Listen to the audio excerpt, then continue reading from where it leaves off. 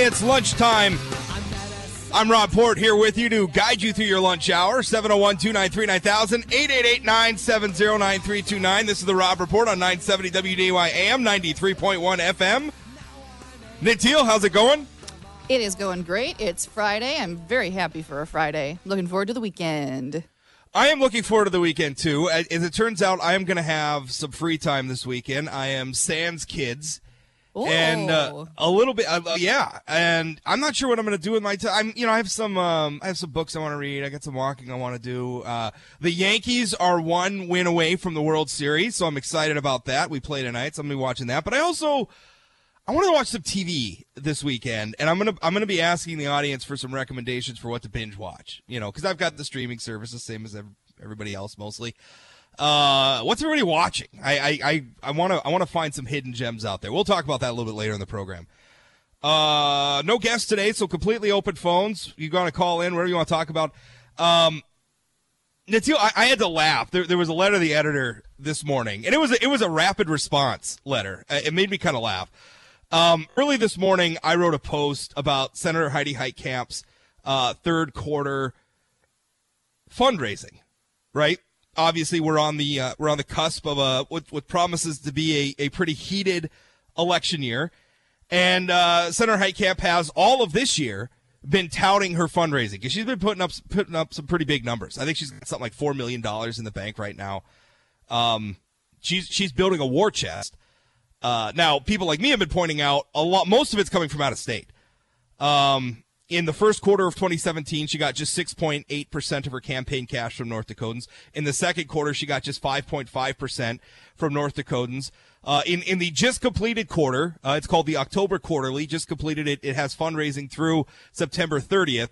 Heitkamp got just 3% of her itemized individual contributions from North Dakotans. Now, that's not counting, obviously, the money that comes from groups and stuff. It's hard to this is just the itemized contributions from individuals, just 3% coming from actual North Dakotans. Now, what's interesting about that is I actually went through the list. In total, she got, as an exact dollar figure, $21,318 from North Dakotans out of a quarter of fundraising that was over $1 million. Just $21,000 came from North Dakotans, as compared to $191,000 that came from New Yorkers and $124,000 that came from Californians. I think it's I don't know. I think it's kind of funny, particularly for a senator. I don't know if a lot of people remember this. Earlier this year, actually received an award from a left-wing group called End Citizens United, a reference to the Supreme Court decision which held that money, political spending is protected political speech, which, by the way, I agree with. They don't agree with it.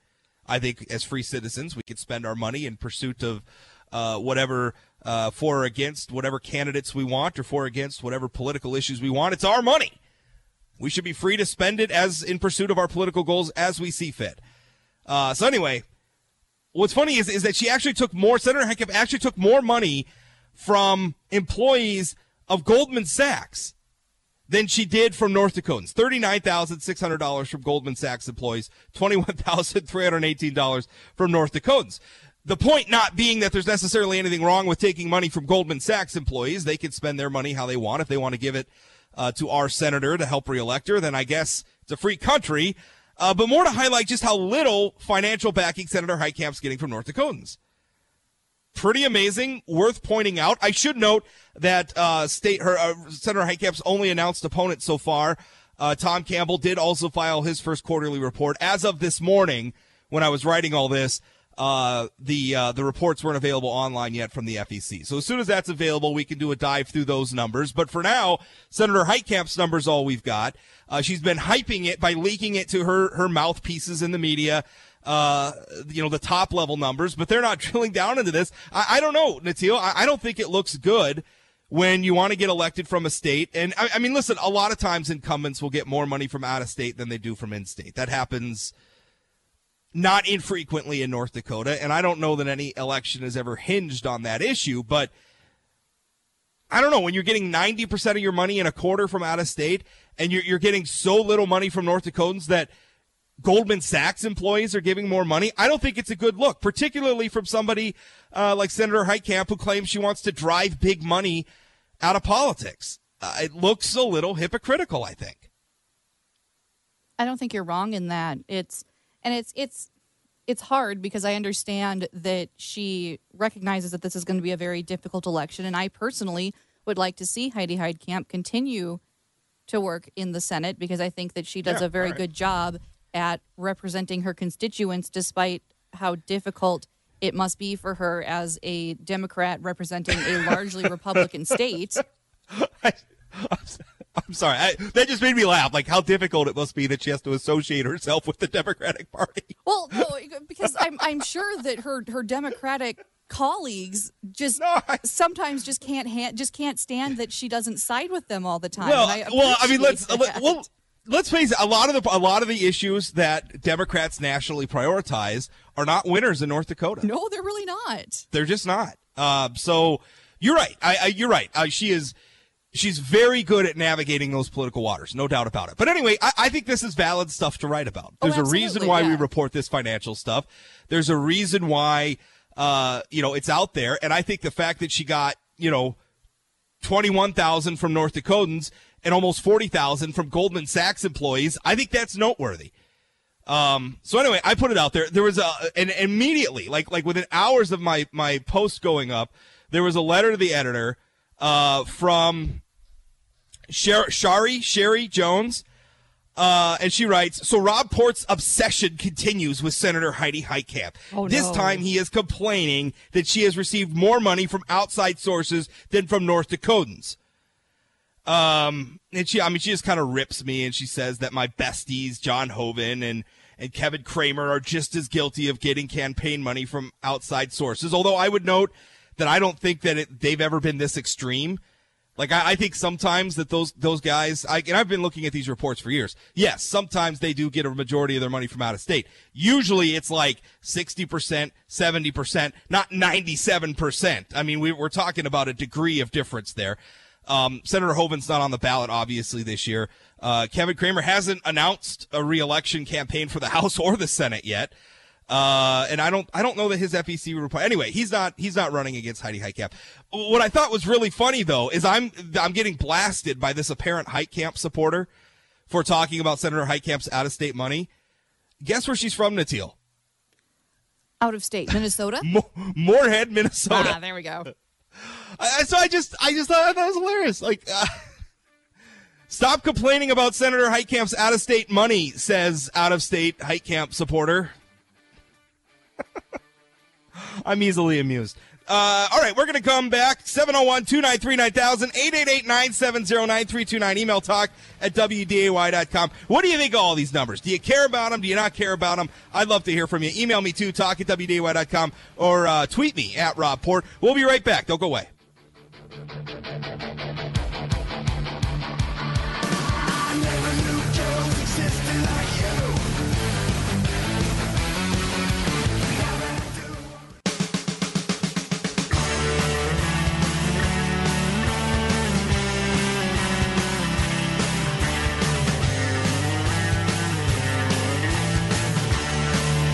Natil, during the commercial break, I turned on Twitter for the first time today. You mean you you checked it for the first time today? Yeah, I get a lot of tweets. I get a lot of messages. Oh, so you turn your push notifications on and off? Yeah, basically. I get a lot of stuff coming my day, and so when I'm bearing down, and actually I didn't even turn them on. I closed TweetDeck in my browser, basically, is what I did. Because I had a bunch of writing and phone calls and stuff I wanted to do, and I didn't want to get sucked into social media. So I turned all that stuff off all morning. I just turned it on. And lo and behold, after the post I was just talking about, with Senator Heitkamp getting 97% of her quarter one itemized individual contributions from out of state, and actually getting more money from Goldman Sachs employees than North Dakotans in reportable individual contributions. I actually got some tweets from Senator Heitkamp's press secretary for her campaign. Now, this is interesting to me. This guy's named Sean Higgins, and it's interesting to me that Heitkamp's people are actually engaging me for once, right? Because this This is like the first time they've ever done that. I've been writing about politics in North Dakota for 14 years. Never once have I even received so much as a reply to a request for an interview, a request to be put on a press release list, a request for comment. Never even so much as a reply from Senator Heitkamp's campaign or her office. Never.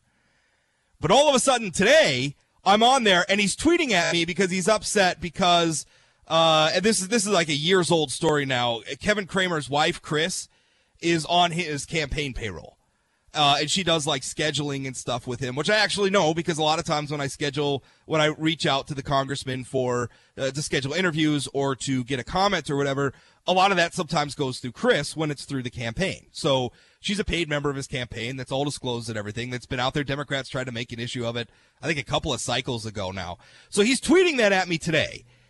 And I guess if I was working for a campaign that just had to put up a fundraising report like they just did, showing 97% of the money coming from out of state, more money from Goldman Sachs and from North Dakota employees in reportable individual incomes, I guess I'd want to change the subject to a years old story too. So, but at least I'm just ecstatic that they're actually engaging. Maybe we could finally get Senator Heitkamp to come on this radio program instead of just, engaging in nepotism and just going on the shows of people who are going to loft her softball questions. She might actually engage with a critic for once. Maybe we could make that happen. 701-293-9000, 888-970-9329, email talk at WDAY.com. Caller, Tom, you're up. Yeah, hi, Rob. As far as her getting less money from North Dakota, maybe that speaks volumes about people in North Dakota not supporting, money from outside, money like the Citizens United thing. Well, they're not supporting that. Heck, why? What? I have no idea. I'm trying to follow your logic. But are we gonna? Is she gonna be a puppet like the Koch brothers puppets? Or what? Is she getting any money from the Koch brothers, or what? How does that work? Well, I mean, when you get a bunch of puppets in Congress that can't even write their own legislation. I love it when Tom calls in and we get like a progressive talking point word salad, right? I'm not even sure what logic there is there. I don't even know what point you're trying to make, Tom. Listen to this. If you think Citizens United is a great deal, then I guess you support the politicians that are just nothing but puppets for like the Koch brothers and billionaires. No, I think that we live in a free country. I think we live in a free country, and I think every individual in the United States, whether directly as an individual or through some group, whether it's a labor union or a political activist group or whatever it is, should be allowed to spend their political money as they want. They should be able to give the money to the politicians to help with re-election. They should be able to spend money on ads for or against issues or legislation or whatever. That's what it means to live in a free country. And I think restrictions on that activity are restrictions on political speech. And I think it all ought to be disclosed. I think we could do better. I think especially in this digital age, I think we could do more frequent disclosures, more thorough disclosures. I think every penny given to politicians ought to be disclosed. And if there's some money that you think there's some sort of a quid pro quo relationship between a moneyed interest and a politician, then the disclosures will help you point that out. But the idea that we can just erase money from politics is absurd. Not only can we not do it, we shouldn't do it because it's a free country, Tom. Well, you got to look at it this way. When was the last time a corporation was put in jail? Is it free speech? Just money is speech? Is money speech? Yes, money is speech. It is, according to law now. But that's only because of... Well, according also, I mean... Supreme Court decided to have it that way. Yeah. I don't agree with it. And the reason why this state's in such terrible shape, $11 billion in debt, but we even have a whole bunch of money supposedly from oil, is because we got a whole bunch of Republican puppets in office. I don't think there's a lot of people who would agree with you on that. I don't think there's a lot of people who would agree with you. I think North Dakota's doing pretty good. And the fact that Republicans continue to win one election after another. Fargo isn't doing so terribly bad, but it's kept on growing regardless of whether there was oil out west or not. Yeah, well, western North Dakota's not doing that bad either. But it's a terrible place to live in Fargo now. I'm thinking about moving on here. I thought you said Fargo wasn't doing that property bad. Taxes. 60%. Let's let Tom go. Tom's rambling. Let's sneak in Scott here before we take a break. Go ahead, Scott. What's up? Hey, Rob. Appreciate your show. Sure. Say, I got a question. All right. And I don't know all the answers to this, but a couple of years ago there was this whole thing about voter ID and having an ID to vote, and I think it was Senator Heitkamp and some other Democrats were all up in arms because the Native Americans, they don't have IDs up there. They are. Well, you know what? My offer at the time was, why doesn't she work with the Native American people, because she's so close to them, to help them get IDs? That's the point. That's the point I made, because there was actually a lawsuit. I got to drop you, Scott, because we got to go into a break. But to your point, there was actually a lawsuit that struck down North Dakota's voter ID laws from the 2015 session. Now, in the 2017 session, they actually came back and did some work on that. And I don't know where that's going to go in terms of litigation. But that lawsuit was filed by Native Americans, and a federal court found that their claims that they had difficulty getting state IDs, they found a degree of legitimacy in that. Now, I think rather than loosening our ID laws, we ought to do exactly what Scott's saying. Have outreach into the tribal communities. Send mobile DOT offices into the tribal communities to issue IDs and to issue licenses and do all the other things that the DMV does. Solve the problem that way instead of making our ballots more vulnerable. Got to go to a break. This is the Rob Report on 970 WDAY, AM 93.1 FM. We'll be right back.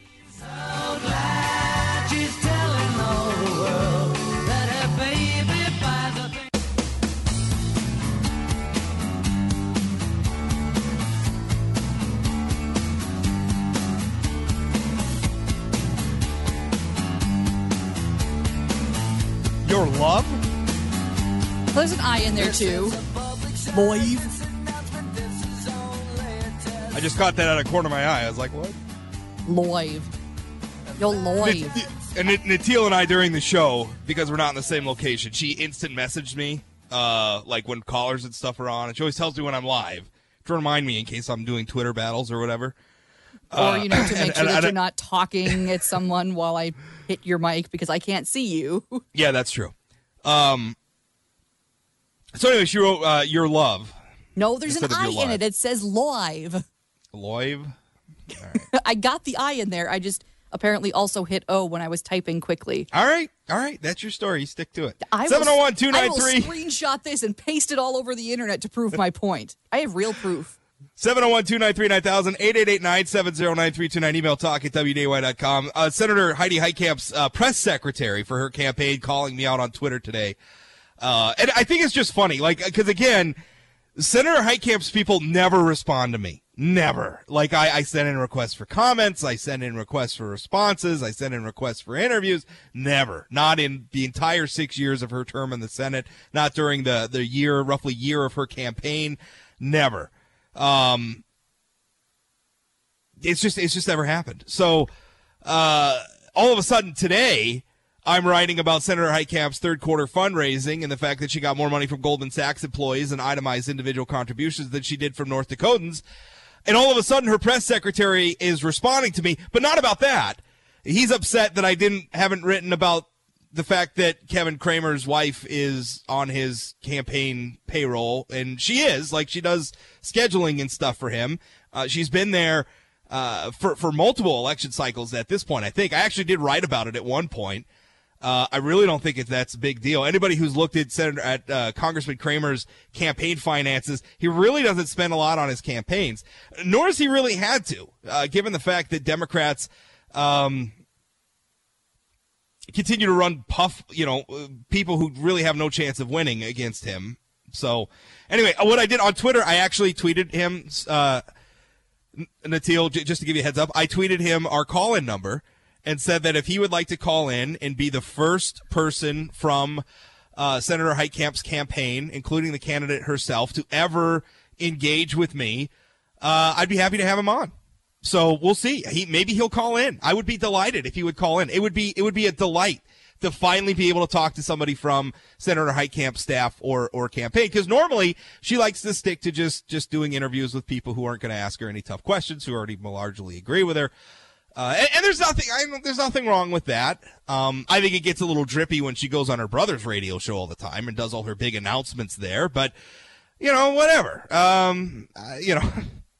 So anyway, Sean, you're welcome to call in. Sean Higgins, you're welcome to call in. 701-293-9000, 888-970-9329. Email talk@wday.com. I'm happy to talk about Congressman Kramer and his campaign payroll, even though he's not actually running against Senator Heitkamp yet. We could certainly talk about that. We could talk about your candidate's fundraising and how she's getting so little money from North Dakotans and why that might be. Maybe there's a good explanation for it.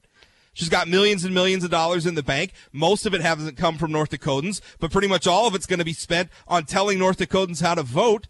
I think that'd be a fun discussion to have. So let's have it. 701-293-9000, 888-970-9329. Email talk@wday.com. I'd love to hear from you. And you know what? I like the fact that Republicans in North Dakota all go on Senator Heitkamp's brother's radio show. They do.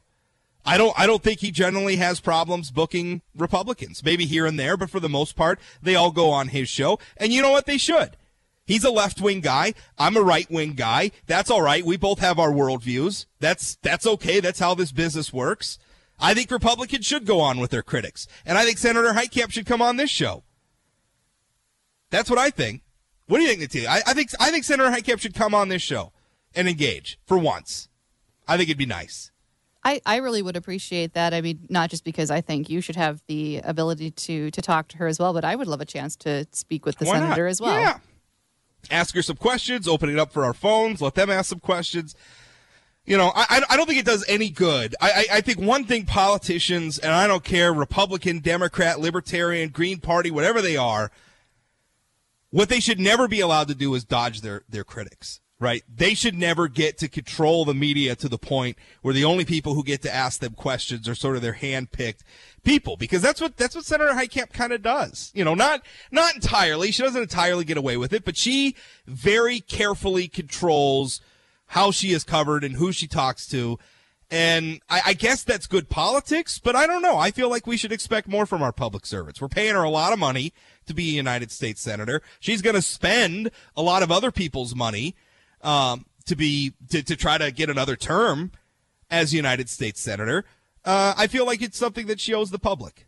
So it'd be nice. It'd be nice if she did it just for once. 701-293-9000, 888-970-9329. Email talk@wday.com. What's funny is I've clearly stricken a nerve with this issue because we got this letter to the editor from Minnesota complaining that I write too much about Senator Heitkamp's out-of-state funding.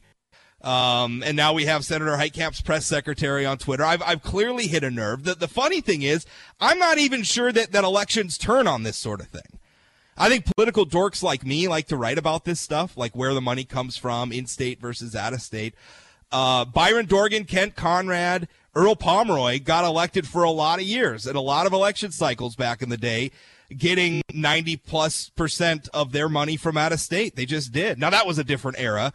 I think you didn't have the digital media the way it is today, so the reporting on this stuff maybe wasn't quite as intense as it is today, but still, I don't even know how much North Dakotans care about this. I mean, maybe they don't, right? I mean, and certainly, Congressman Kramer, Senator Hoeven, I think at times probably put out reports where they get most of their money from out of state too, and sometimes it depends on where you're at in the election cycle. A lot of times, the only people giving money during off years in election cycles are sort of the big institutional type donors who, if you're a liberal Democrat like Senator Heitkamp, mostly don't live in North Dakota. Most of those people do live in places like New York and California, where Senator Heitkamp got a lot of her individual contributions from. So I don't know. I mean, I don't know that it portends anything about whether or not she can get reelected. I don't know if the electorate even cares about it, but I can tell you one thing, it got under their skin a little bit, which I think is kind of funny. Let's take a break. 701-293-9000, 888-970-9329, email talk@wday.com. We'll be back right after this. Don't go away.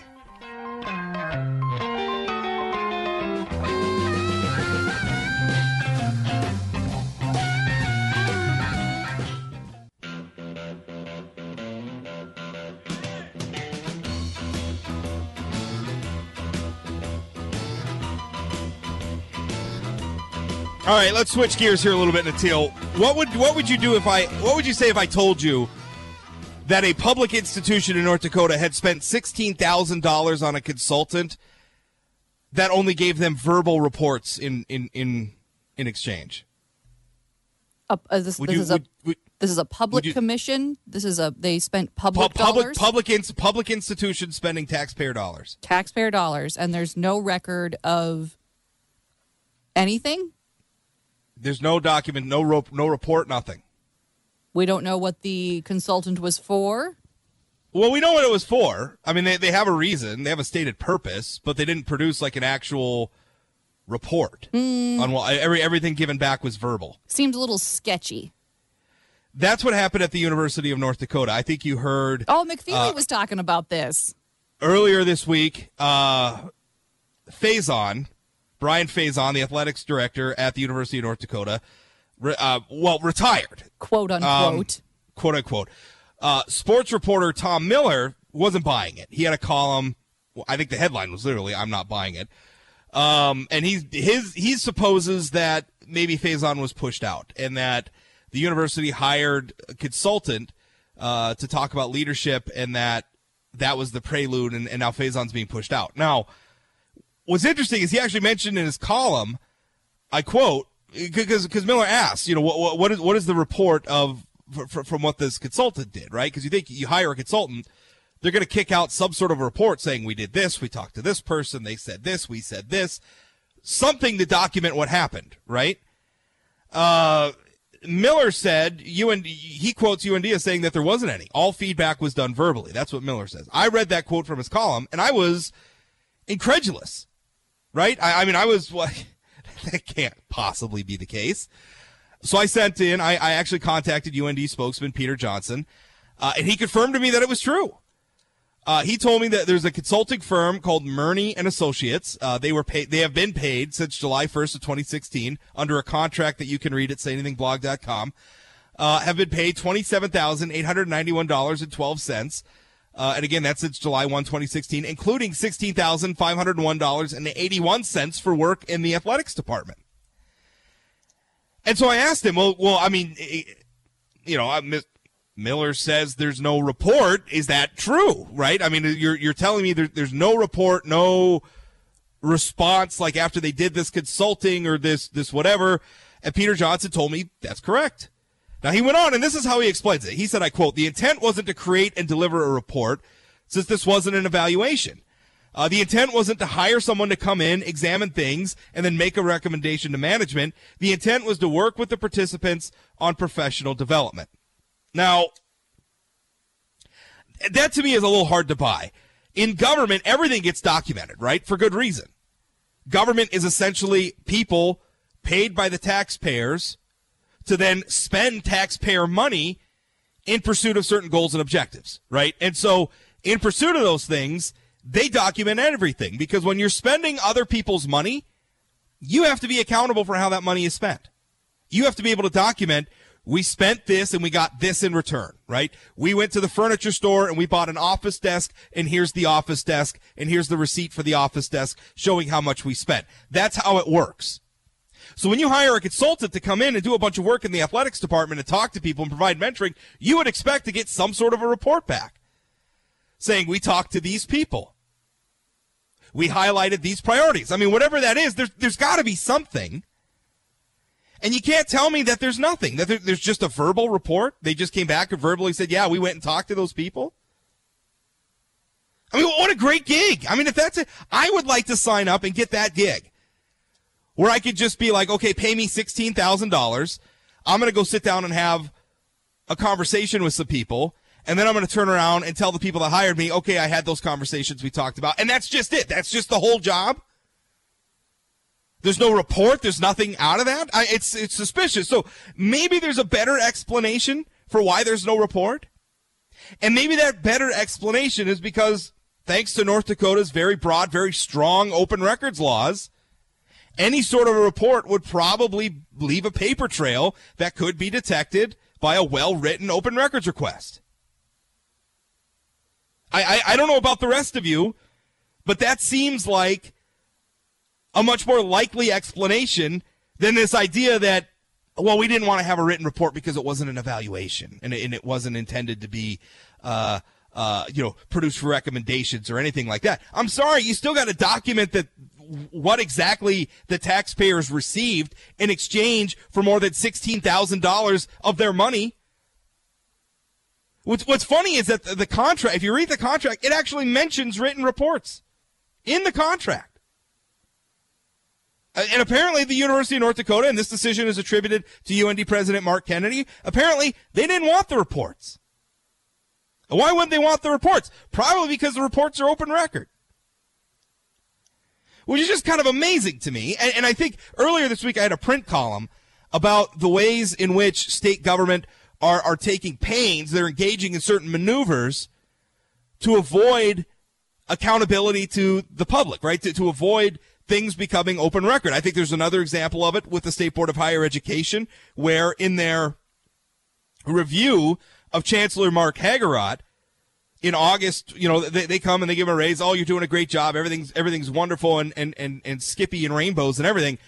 But yet, just a month before that, they had an internal survey of staff that said that the chancellor is militaristic, that he's slamming books, that he's cursing, he's treating men differently than women, a lot of very serious allegations. None of that ends up in the chancellor's review just a month later. Now, everybody knows that those reviews happen, and those reviews are frequently the target of open records requests because, reviews of our public officials are very much in the public interest.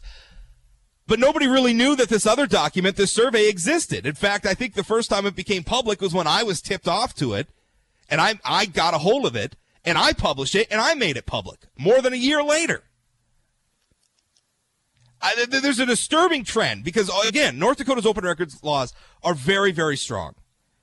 I mean, essentially everything in our state government, unless there is a specific statute written that exempts it from the public, everything in North Dakota government is a public record.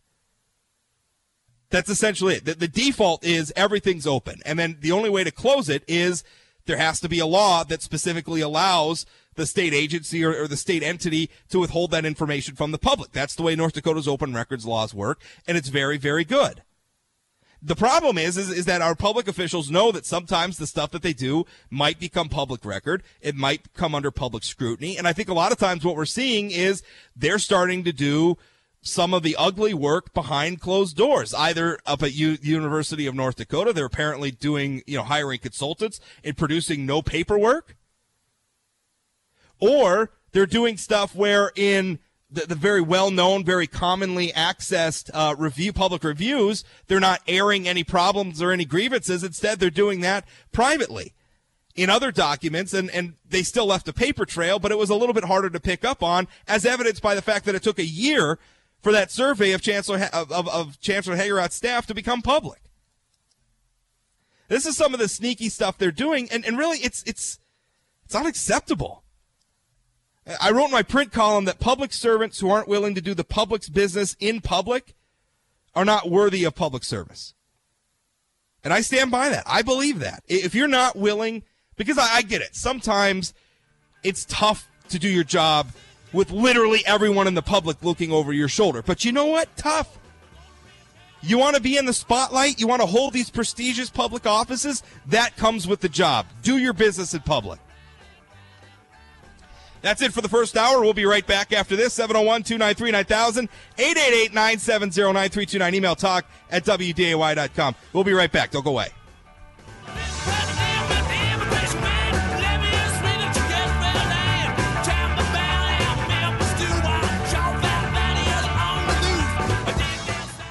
The Rob Report. The Rob Report. On 970 WDAY. The Rundown. All right, Natil, what's in the headlines? We got a lot of headlines to get through today, so we're going to start off with a pretty big one on the federal level. Federal judge refuses to erase Joe Arpaio's conviction despite Trump's pardon. All right, I'm going to need some more details on this. So, yes. Is he just refusing to erase it from the record, or? Yes, he is. He's refusing to sweep the criminal record clean despite a presidential pardon. So because basically the pardon means Arpaio's not, he's not going to get. He's not going to be charged. He's not going to be charged or have to face any punishment or anything. Yeah, he's not right? going to have to face a consequence for. But the record that he was convicted or whatever is still going to be out there, right? Yes. Well, what's the big deal? I mean, whether he erases it or not. I mean, is that normally the case when? Because I always thought, like, if you get pardoned, I mean, it's not. I guess and maybe I'm not understanding how a pardon works, but normally I would think that when you get pardoned, it basically means you don't get punished, but it doesn't mean you're like innocent. Yes, like the president's not like saying he's innocent. He's saying, I mean, that's really what a pardon is. I mean, pardon means like you're excused. It's not saying he didn't do it. It's saying he's excused from having done it, like excused from the consequences, basically. Exactly, and that you're exactly right in that presidential pardons typically forgive a person for a federal crime, but don't retroactively scrub the record clean from the court system. But the former sheriff's attorneys have argued that because of the timing, the ruling in the case should be thrown out. So it has no technical significance for his situation, but his attorneys have told the Washington Post that it's a matter of clearing his name. So I guess people are a little bit upset, and it's the pardon wasn't good enough, blah, blah, blah. Personally, I think he should just be happy that he got the pardon. Yeah, I mean, listen, they're asking, they want their cake and they want to eat it too. I mean, this is that just seems dumb. Like that's what a pardon is. The pardon is you are pardoned from the consequences for whatever you did, but it's not you didn't do it. It's not we're gonna expunge from the record. And nor should. I mean, we should still understand that those proceedings should still be part of the record. They should all be there. Along with the president's pardon. And even if it's not part of the record, we all know what happened. It's certainly going to be part of, every, the archives of every news agency that covered it. So, well, and apparently this question was fairly novel. It hadn't ever really come up before as to how far a presidential pardon actually reaches. No. So this U.S. District Judge, Susan Bolton, wrote it in a 4-page offering a check on the president's executive power and wrote that a pardon could not erase the facts of a case. I mean, it does what it says on the tin, but it can't do more than that.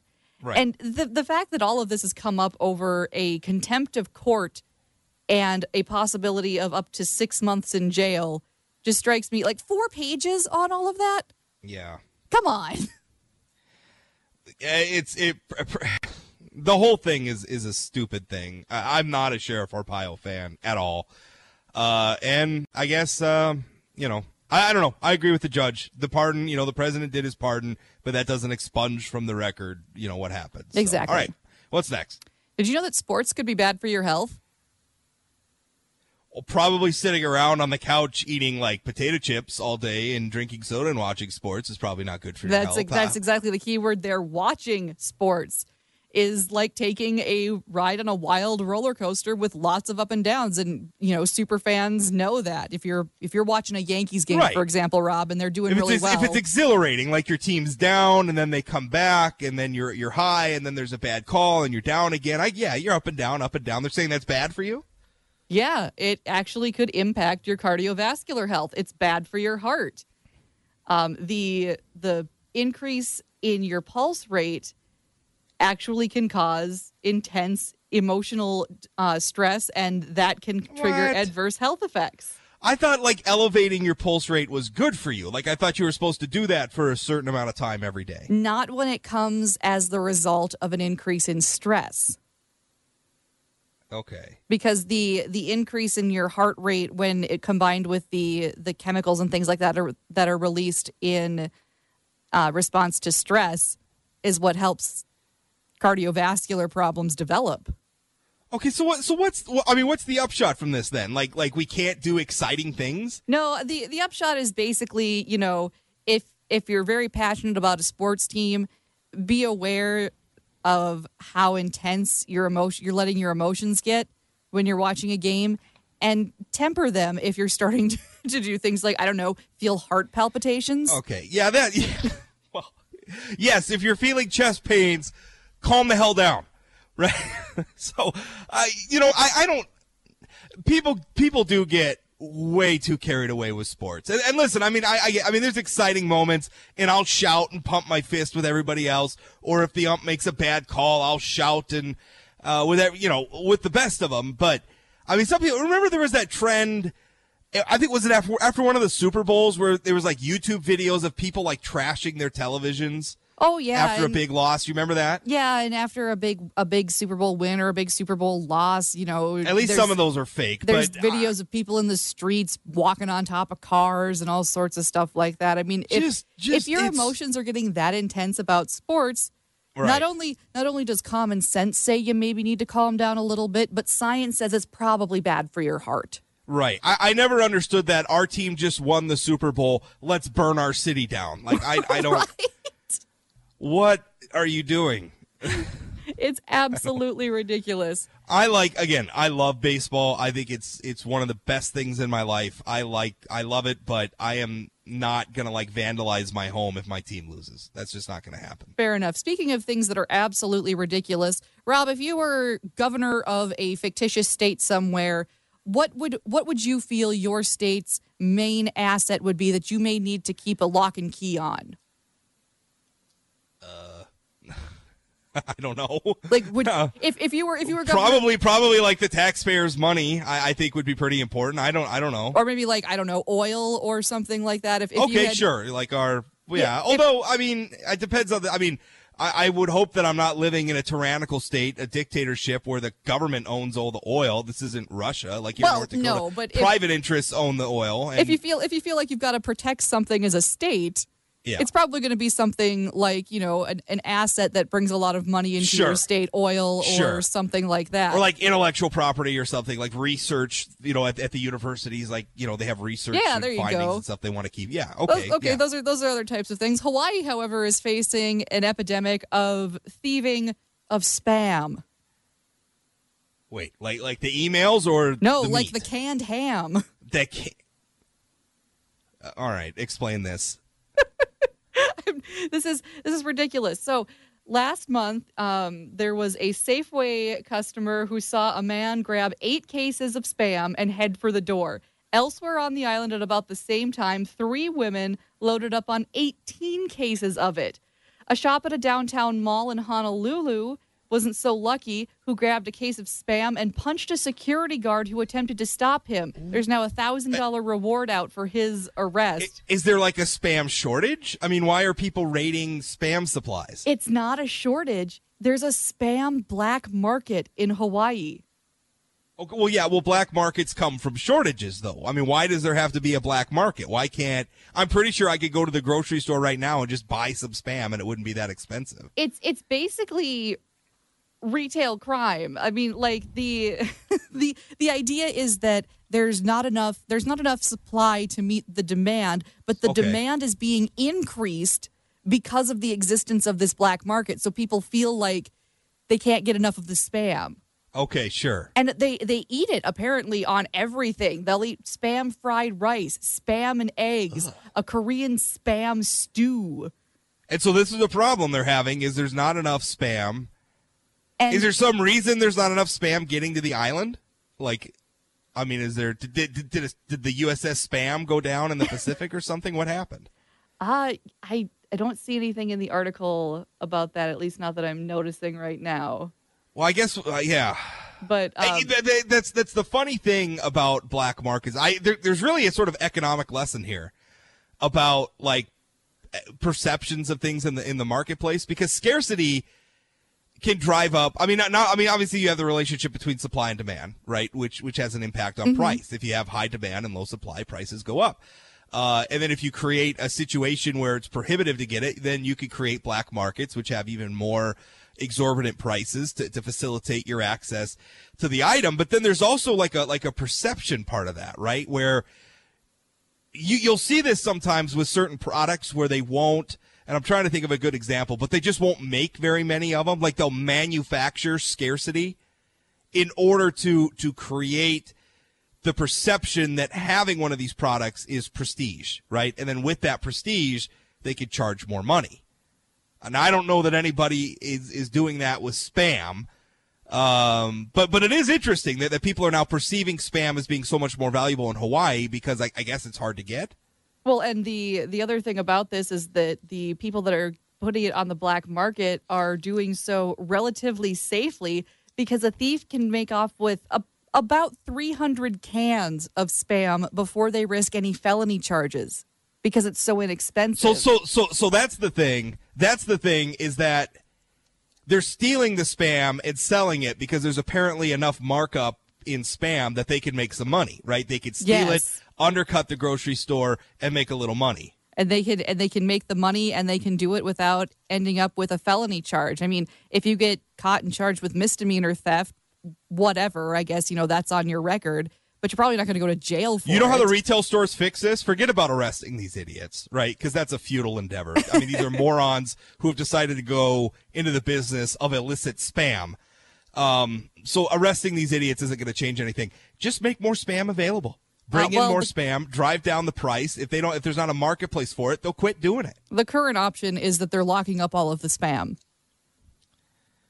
Great. So now it's like buying Sudafed. Yeah, it is. You have to go in. You have to ask an employee to bring you the Spam because it's locked up. Who wants Spam that badly? Apparently everyone in Hawaii. Oh, God. All right, well, we'll hit one more here before we have to go. This one's not quite as funny, which is a little sad. Maybe we should have saved Spam for last. Global pollution is the world's biggest killer and a threat to the survival of mankind, study says.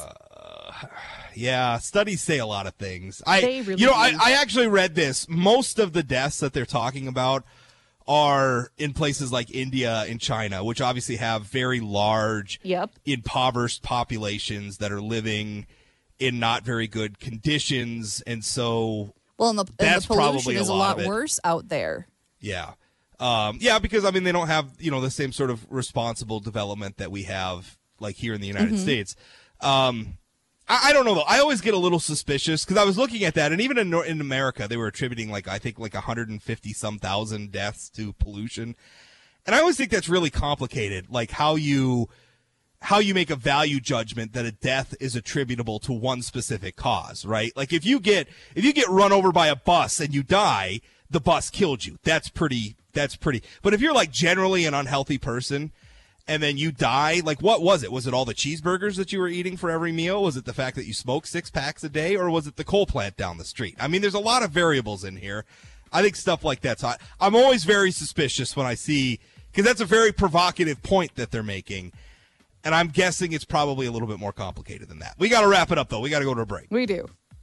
All right. That's it. Let's take us out, Natil. All right. We'll be back to the Rob Report here in just a few minutes on 970 WDAY AM and 93.1 FM. And that's The Rundown.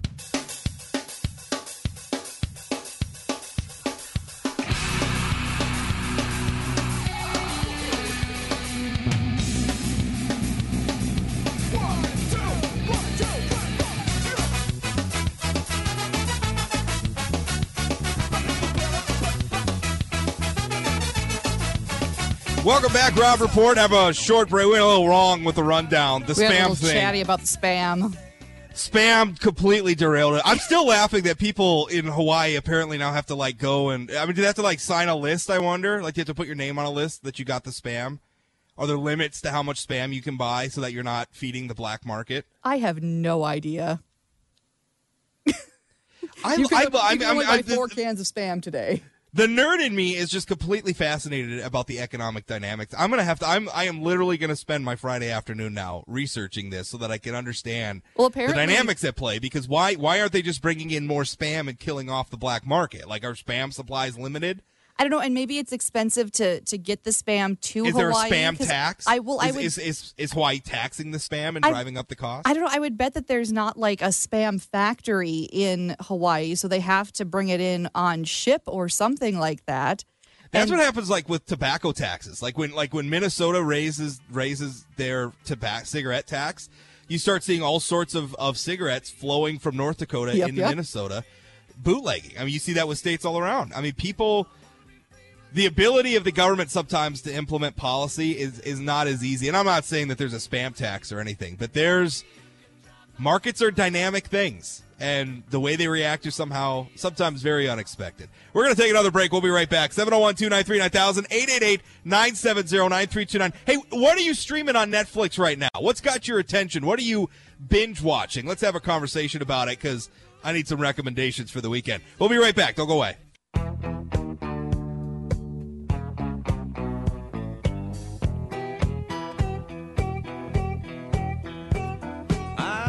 I guess we're not getting away from the spam topic yet, Natil. It's never going to end. It's Rob Report, 970 WDY, AM 93.1 FM, 701-293-9000, 888-970-9329. During our rundown, we got news out of Hawaii that apparently there's some sort of a black market in Hawaii, and people are stealing spam from the stores in order to service that black market, to the point where you've now got to, like, get the spam from, like, behind the counter, like you're buying a bottle of hooch or something, which is just a weird. And then Michael emails me and says, just a little fact, spam goes into the can in liquid form. Ugh. Gross. Oh, man. That is not news that I needed to be aware of, Michael. Please. And by the way, don't Google it. Did you Google it? Did you Google it? I Googled it. Oh, man. That was a mistake. I found some stuff that I'm not gonna unsee. All right. Hey, earlier this week I was talking about how the fragmentation of the media, Natil, like, because there's so many different ways for us to be entertained now. Like, it used to be there were just a few TV channels, right? And everybody watched what was on those channels. And for the most part, we all had sort of shared experiences because of that, because the media was very monolithic. And it's not like that anymore. I mean, the news media is not like that anymore. The entertainment media is not like that. I mean, you can stream, you can watch over-the-air broadcast TV, I mean, there's so many different things you could do. And I worried that we don't really have those shared experiences anymore. Except that we kind of do. It's called Netflix. Everybody watches Netflix. Everybody, it seems, has a Netflix subscription. And I have some free time. What is everybody watching on Netflix? I'd like to hear. What's good on Netflix? Because it seems like there's always some hidden gems out there that are really, really good to watch. And I don't know. I mean, I think it'd be. I'm tired of talking about politics. I'm tired of everything else. I want to have a little fun. What's everybody streaming on Netflix? 701-293-9000, 888-970-9329. Email talk@wday.com. I want to hear what you're watching. Natil, what have you been watching lately? You've been binging anything in particular? Well, the obvious one I have to ask about is whether or not you've watched Stranger Things. Oh, yeah, I watched the first season. Okay, I watched good. it. Because the second season is coming. The weekend it came out, I was going to watch a couple episodes. I ended up watching every single one. Like, we stayed up all night and watched it. Yeah, it's really hard not to just. It just sucked us in. It was really good. Stranger Things 2 is coming out soon. Is it this month? I think so. And maybe not October. So like in a week or so here. I don't know if it's October or November, but it's coming out soon. That's a really good show. Anything else? Like what? How about things that are actually? What's the last thing you binged on Netflix? Oh, the last thing that I binged on Netflix. Gosh, it's hard to say because I've been binging on Hulu lately because Hulu too. Hulu's fine. Yeah, I started watching the new season of Hell's Kitchen.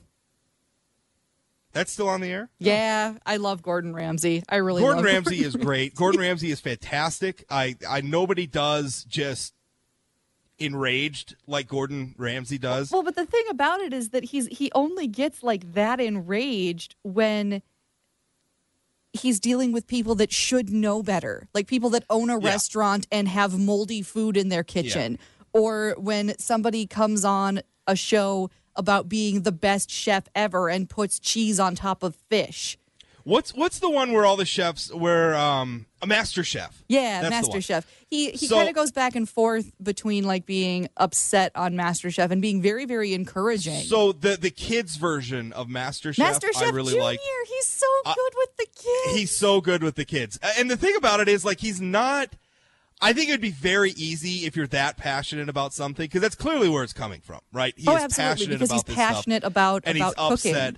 And I think that's what, I mean, a lot of people who are like that, you'd kind of think they're a little bit of an a-hole, right? I mean, you would think that they're a little bit of a jerk. But I don't think he's like that. I think it comes from a place of, I want you to be better at this, and you should be better at this. And I'm not going to take any excuses. You know, you say you want to pursue excellence. Well, here's how it's done.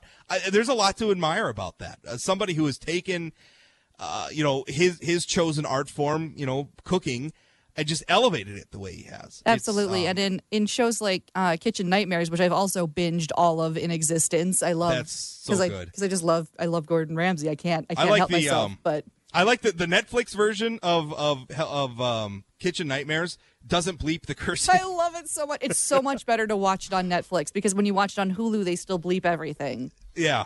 I like it on Netflix because you can actually hear the cursing. And I don't know, I just like watching people get called like donkey and stuff. Like that's just... My favorite thing in the world is to hear him say bland because nothing sounds like It's a bigger bland. insult in the entire world than Gordon Ramsay telling you that something is bland. It's like it's almost like he's saying you failed your children, right? Like You have failed your children and your children's children and You your have failed children's society. dog.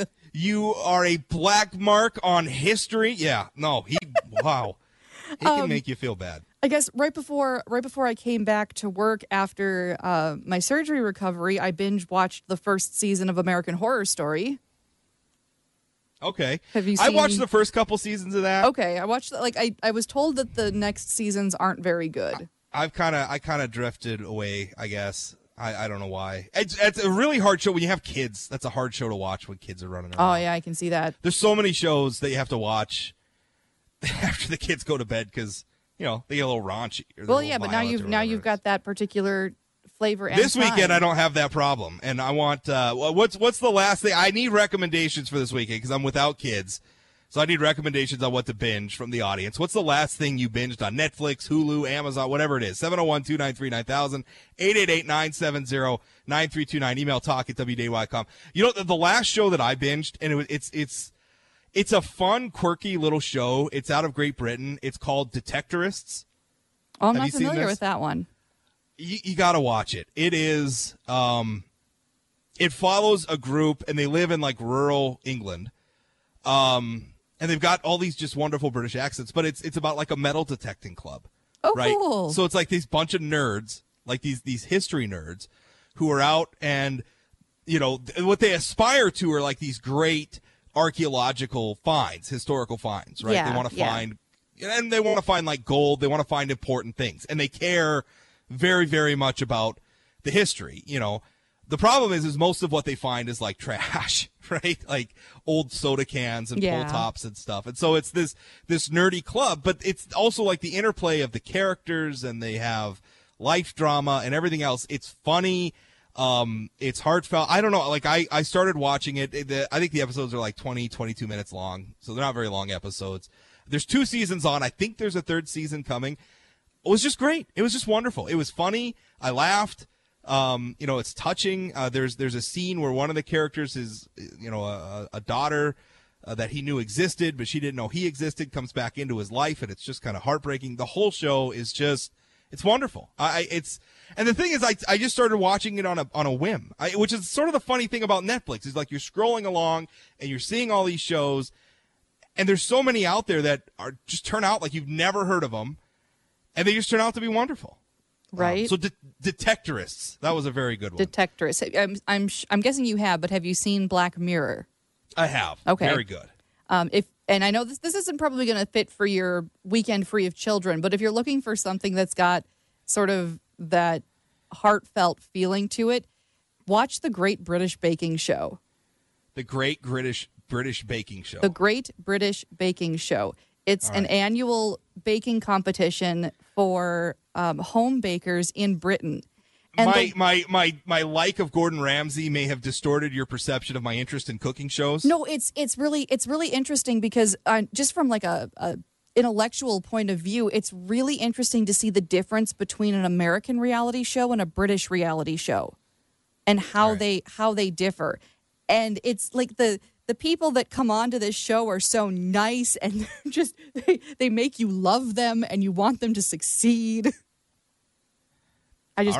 I really, and that's one that you can watch with the family because I will check it out. Your assignment this weekend is to check out Detectorists. How's Okay. that? I think and I we can- can I can report handle back that. Monday.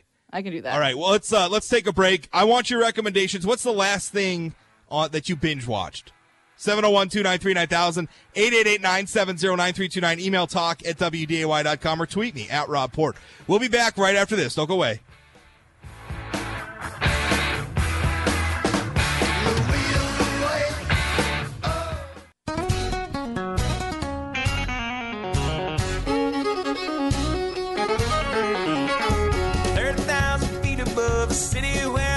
Welcome back, Rob Report. Last segment. I'm disappointed that Senator Heitkamp's press secretary apparently didn't acknowledge my invitation to call into the show today. They were upset about my post today about Senator Heitkamp's third quarter fundraising, 97% of her itemized individual contributions from out of state, following up on similar percentages from previous quarters this year. Got more money in itemized individual contributions from Goldman Sachs employees than she got from North Dakotans. So, I don't know. It would be nice if the senator or someone from her staff would engage with a critic just once. Just come on the show. It won't be that bad. I'll be fair. You know, I'm not a fan, Senator Heitkamp, but I'll be fair. Anyway, we were talking about what to watch. You know what I'm actually, I think one thing that I'm going to try to tune into, and I actually got this recommendation from Stephen King's Twitter feed, which is why I watched, despite I find his politics obnoxious, but Stephen King tweets out really good like book recommendations and stuff. He recommended the new Netflix show about FBI profilers. It's called Mindhunter. Have you seen this? I have not. Yeah, it's it popped. It popped up already on my Netflix queue. It looks really good. It's about sort of the FBI's profiling efforts and serial killers, which I mean, I realize that subject matter that's been done to death, like the whole profiling and all that stuff. Like it's been covered a lot, but my understanding is that this is supposed to be, really sort of a real life thing of like how all of that came to be, like the development of profiling at the FBI and how they used it like early on to solve some early like serial killer cases. Really, really interesting stuff. So I don't know. I think that's it's been done to death, but supposedly this is pretty fresh look at it. So I'm interested in that. Any other recommendations, Natil, besides the Great British Baking? Is that it? The Great British Baking Show. It's a really good show. I swear to high heaven, it's wonderful. All right. How about another one that's not cooking related? I'm trying to think. I haven't really watched any like weird sci-fi shows or anything like that recently. Why are you assuming that I'm just into weird sci-fi shows? Like, why is that? Well, I was assuming that you'd be into sci-fi shows because you're interested in reading. Well, I mean, I am, but I don't fiction. understand why you just got to narrow me down. No, I've got broad taste, Natil. The reason I say weird is because I could recommend things like Serenity and Firefly and Battlestar Galactica, and these are things that you've all already seen. Yeah. So I can't recommend those to you.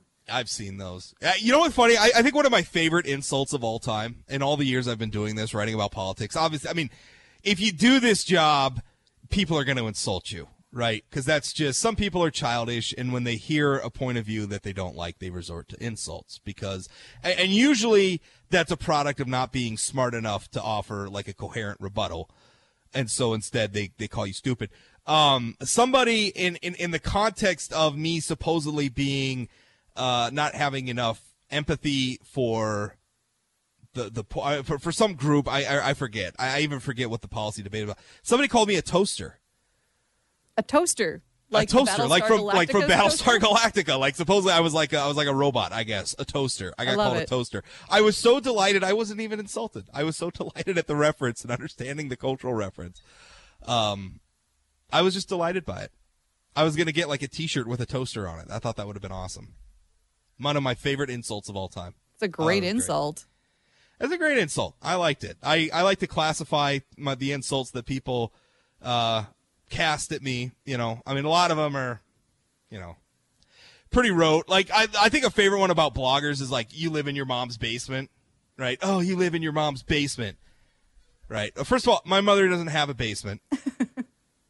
Second of all, no, I don't live in my mother's basement, but you hear that all the time. It's just kind of like, you kind of grade them. Like, I feel like I should issue back like ratings of like the insults of me. Like when people insult me, I could give them like a score, like you live in your mom's basement. That's a 2. Not very original. You could do better. Or you call me a toaster. That's a 9. That's pretty creative. I'm impressed. I like it. I feel like it'd be a lot more fun if we did that. Like call in, insult me, and then I'll grade your insult. I think I could be fair. I think I could be objective in that. Don't you, Natil? I think we could have a lot of fun with that. Insult your host, insult the blogger, and I'll grade it. All right, we got some recommendations coming in on email. For some humor, American Vandal. That's the one where it's like a send-up of Making a Murderer, right? I think on Netflix. Yeah, I think it's a send-up of Making of American I think that's what it is. That looked funny.